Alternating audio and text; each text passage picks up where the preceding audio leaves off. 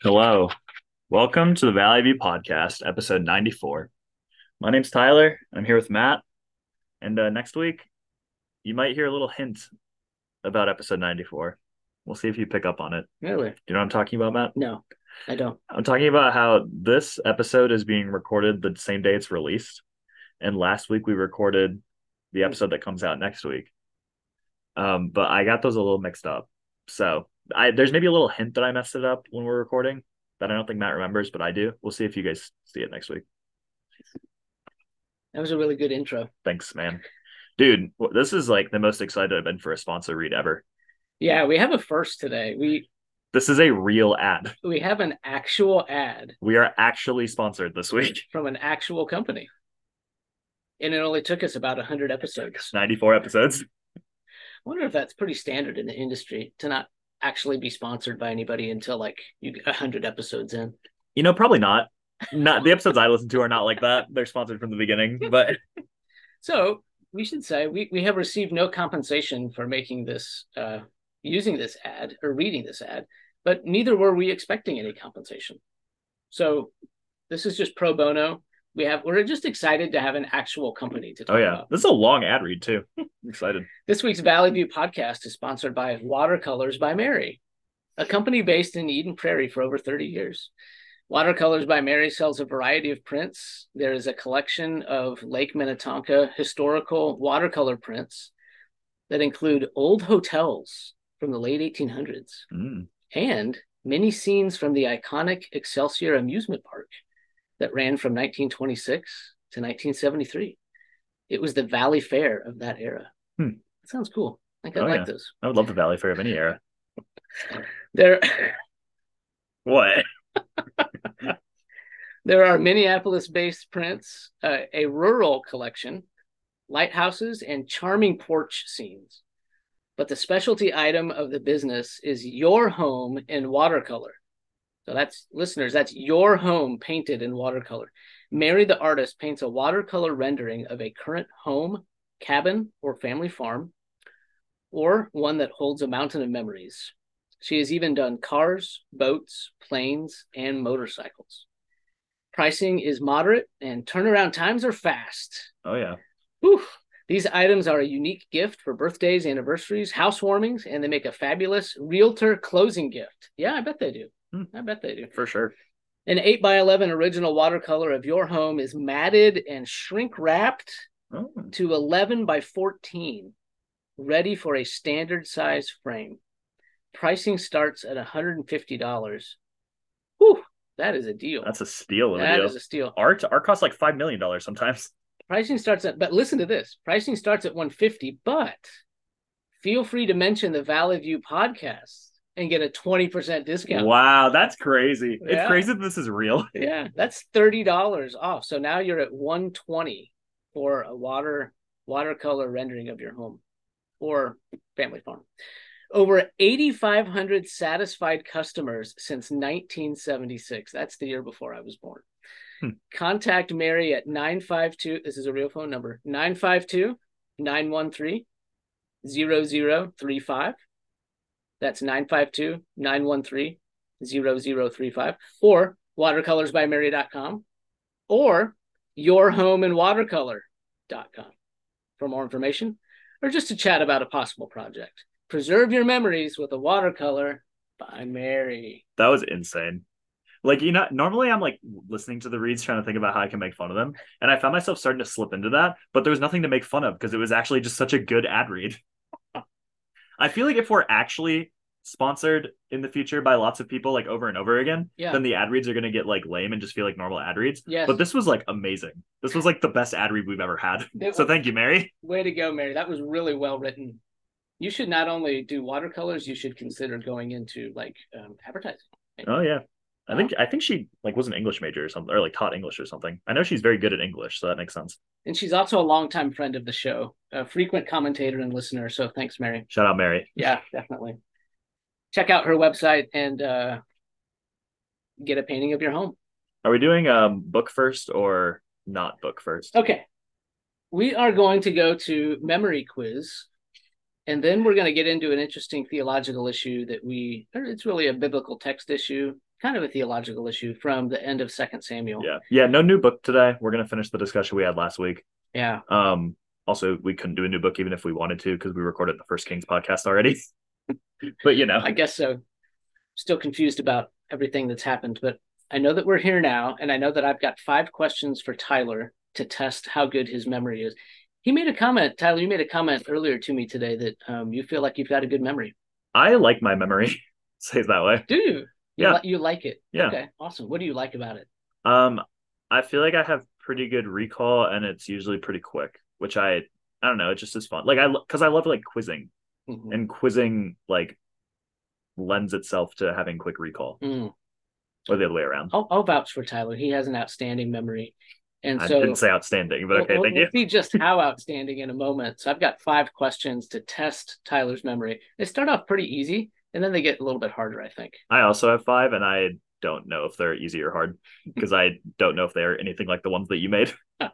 I've got a prize for you if you get 4 out of 5 correct. If you get at least 4 out of 5, I've got a fun size, actually a mini size Snickers for you that's been sitting in my office for about 5 months. Well, you're gonna give it to me even if I don't get them, but like, sure, yeah, I'll go for the prize. All right, let's get started. I'll go ahead and give you your entire quiz first, and then you can hit me up. Okay? Yeah. All right. Works. All right. 5 questions. Here's question 1. Am I supposed to like buzz in? No, you don't. There's no competition for that. Okay, I'm probably gonna buzz in anyways, though. All right, Tyler. What town were you born in? I don't actually know, but I don't know if so. I think you've never known, which is well. That is it's true. I've never known which. Okay. I was either born in Blaine or Minneapolis, but I don't know if I've ever actually differentiated. I will say Blaine, but we don't know if I'm right or not. My parents would know. Is the reason you don't know just because you're not sure where the hospital is located? Yeah. I was born at Riverview Health, I think. Okay. All right. Should I call my mom? I think you probably should. I think I need to. She's going to hate live this. On the show? I will. She's going to hate me. Do you think she's at work? Oh, she's definitely at work, but she works in an office at a church, so she can take calls. Okay. I think we need a speakerphone, right? She'll actually hate me, though, if I do that. Well, I think she already hates being mentioned, so you might as well go all the way. You might as well go for it.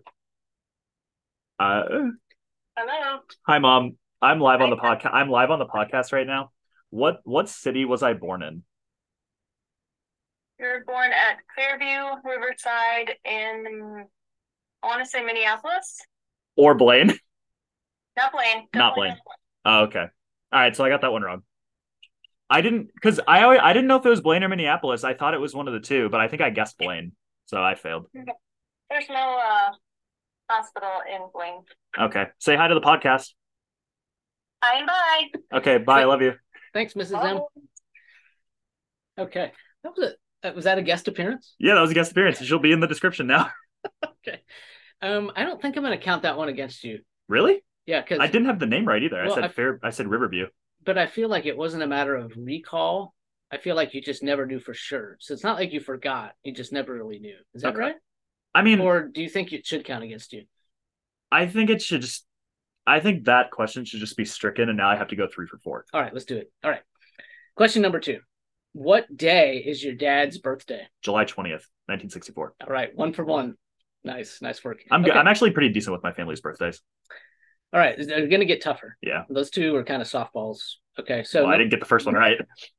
What did you have for lunch on Sunday? Sunday, March 26th. I finished church. I was not preaching. Oh, I had Lian Chin. I went out to eat with a friend, and I had Lian Chin. Beautiful. Okay, good. All right, 2 for 2. Are you 2 for 2? Yeah, you're 2 for 2. I'm 2 for 2 with an asterisk. Okay, with an asterisk. Okay, question 4. What color is the carpet in the Prairie Hill Sanctuary? Oh. I mean, I have a vibe, but I guess I am probably gonna get this one wrong. I mean, I think it's like tan. Ooh. What is it? Actually, it's a very nondescript color. It is. It's quite neutral. I'm actually not sure. I meant to go check. You never checked? I asked you. You want to take the podcast on the road? That might sound bad. Yeah, Let's not. we'll do it at the end. Before the end of the episode, we'll get back to the listeners with the correct answer. All right, here's question 5. What month was the notorious Eden Prairie High School lockdown in 2022? What month did October. That? Yeah, correct. I know that because it was fall retreat. Excellent. Okay, so I win 3 for 3, but we don't know about one, and one correct. of them was eliminated. So you might have won the Snickers. Maybe. Actually, I think you won either way because you only had to go 3 for 4. I guess. So even if you got the carpet color incorrect, you still. I feel like I should get the carpet point. I mean, I feel no. I feel like I shouldn't get the Snickers because the hospital one was weird. Okay, I might need you to take the Snickers anyway. Oh, okay. Go ahead. my mom just sent me a funny text. But Mom, because I love you and I've already mentioned you, I will not say what you texted me. Now it's your turn to test your memory. Okay. Like I said, I don't know if these are easy or hard. First question: who was your 7th grade science teacher? Oh, it was. I have no prize for you, by the way. It was Miss Nitsky. Miss Nitsky. Okay. Miss Nitsky. Good job. Yeah, 1 for 1 as far as I know. 1991. Oh yeah. Next question. When you were in elementary school, what did you want to be when you grew up? Ooh, I think a baseball player. Yeah, mine. I wanted to be a football player. Same thing though. I made the first 2 questions easier. Yeah. Okay. Good. Thank you. So 2 for 2. Mm-hmm. All right. Okay. Now this question, I don't need an exact date, but you have to know like where and why. Like you have to know pretty specifically. Matt, when was the last time you rode a bike? Ooh. I think I'm gonna miss this one. I would say it was probably at my house, and I was probably biking with one of the kids just for fun, like around the neighborhood. And I don't remember when that would have been. Yeah, I feel like I can't give that to you if you don't even know which kid. No, exactly. No, because I remember, but it's easy for me because I don't own a bike. Oh, okay. So I know that the last time I used somebody else's bike was on the bike trip last summer. Okay. So you're 2 for 3. Okay. Number 4. I just need one. Name one of your great grandfather's names. Oh, okay. Herbert Wesley Grant. Wow. That's my dad's grandpa. That's awesome. Yeah, he was a funeral director. I don't think I know any of my great grandparents' names. That's why I did it. And finally, so you're 3 for 4. Okay. Last question. What was the title of the first Valley View podcast episode? Are you a true fan? Is it called a theology book with Mountain Dew, or something like that? It was called something like that. Okay, two guys in a can of Mountain Dew. No, you're overcomplicating it. Okay, it was called Mountain Dew Theology. Okay, well that's pretty close. I know. Okay. I'm wavering on if I should give that to you or not. I feel like we got the same score. Basically, we had 3 that we got, one that was weird, and then one that we like kind of got, but we don't really know. Yeah, you're right. I think we landed about the same place. Good job with memory. Okay, yeah, excellent. Good. We exchanged a fist bump. All right. We have been wrestling with a tricky biblical text. So let's go back and remind our listeners what we're talking about here. 2 Samuel, the very end of 2 Samuel, talking about King David. Last chapter, 2 Samuel, chapter 24. This is just flat out hard.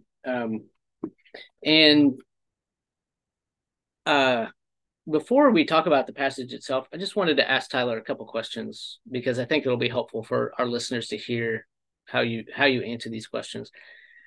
We're talking about a text today that's hard. It's hard to understand, like what's going on and some difficult things about God, and might involve some things regarding God's character and the role of God in, when we're sinning and all this kind of stuff. So we'll talk about it in a minute.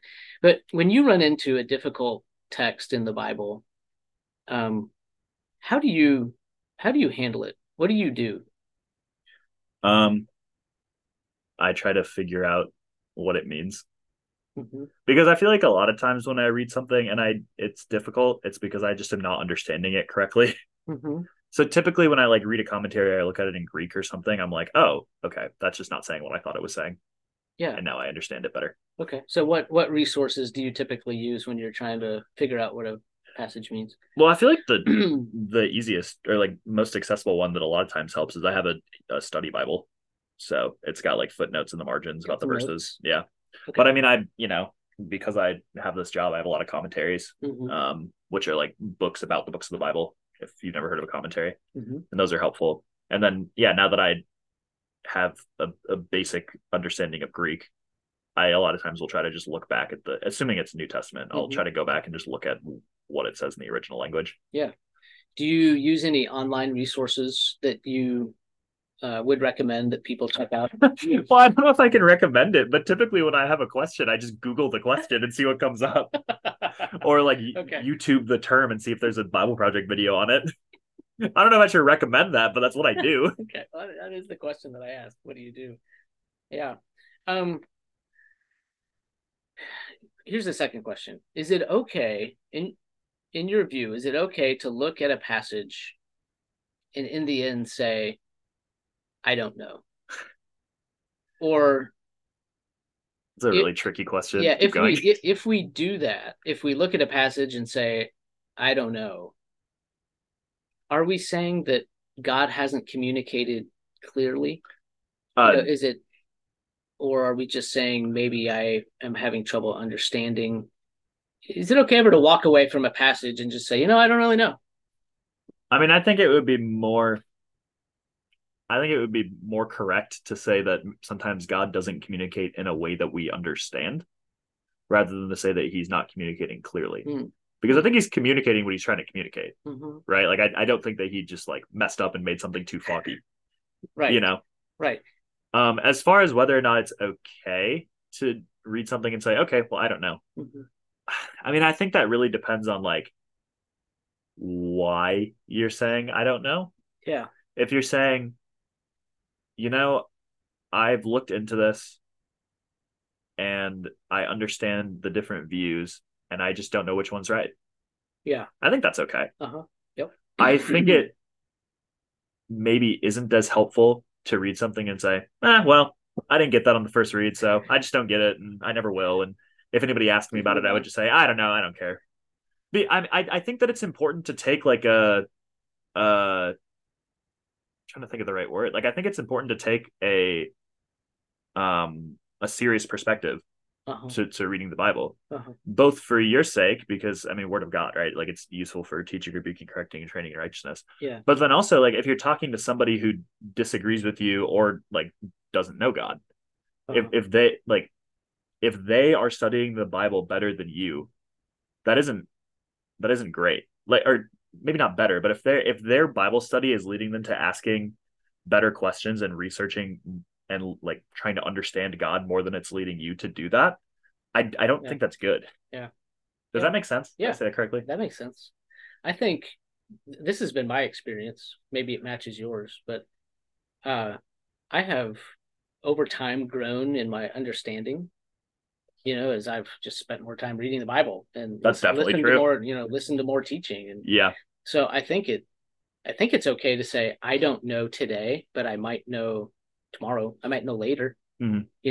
I could grow in my understanding because I can look back 20 years ago. There's definitely stuff I would have read and had no idea that I feel like I've grown in my understanding of what that probably means or what it Yeah. could mean. Yeah. I mean, and I think that's the key. Like, you might not get to a point where you read something really weird and you say, "Oh yeah, 100% I know what this means," and I 0% would have known it before. Yeah. But like, if I'm asked a question about the Bible by a student, a lot of times the question is one that I could have seen myself asking or maybe did ask when I was 15. Mm-hmm. And it's not like now I'm just like some genius that knows the answer, but I just have a lot more context. Yeah. So it's easier for Yeah. me to place the question within my Mm-hmm. theology and say, "Oh, well, Yeah. that's probably what's going on there. I don't know, but I think that's it." Yep. Yeah. And then sometimes I look dumb later because I was wrong. But like, yeah, Yeah. we can have a lot more relative confidence as we gain experience with the Bible. Yeah. Yeah. Well, let's get to 2 Samuel 24. Let me read let me read just the first verse. Okay. Again, the anger of the Lord was kindled against Israel, and he incited David against them, saying, "Go number Israel and Judah." Tyler, got any problems with that? Um, well, I guess not specifically with that. It's when we get to the rest of the story, and because they sinned, he sends a plague on them when he incited the sin, at least on a quick reading of that. Yeah. So we have, so let me read again. This is verse 1, 2 Samuel 24. Again, the anger of the Lord was kindled against Israel, I guess that is passive. Mm-hmm. And he incited David against them. Active. Mm-hmm. He incited David against them, saying, "Go number Israel and Judah."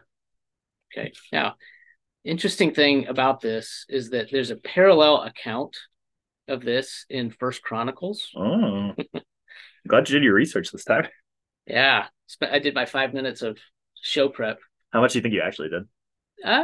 Probably like 13 minutes. Okay, good. I was worried that you like spent your whole day on this. No. Okay, there's a parallel account in First Chronicles 21. Okay, now listen to this verse. First Chronicles 21:1. Then Satan stood against Israel and incited David to number Israel. And then it goes on to talk about the same story.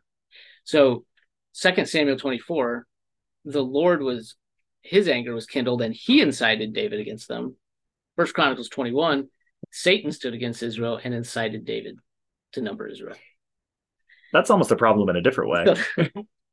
Then what do we do with that? Right? Yeah, like how are those both the word of God that are infallible? Yeah, exactly. So as you can tell, like listeners, this is a really complicated issue. This is a hard text, hard pair of texts. It's okay to just admit that and say, there's some issues here. Mm-hmm. Like, this is hard. It's going to require some thought to work out how could this be. Can I tell you my initial thought? Yeah, on what it means? Yeah. My initial thought is like, oh, maybe it seems like the author of Second Samuel is emphasizing that ultimately God is in charge of everything that happens. Mm-hmm. And Chronicles is talking about, in this case, underneath God, like ultimately in God's like revealed plan, because it happened. Yeah.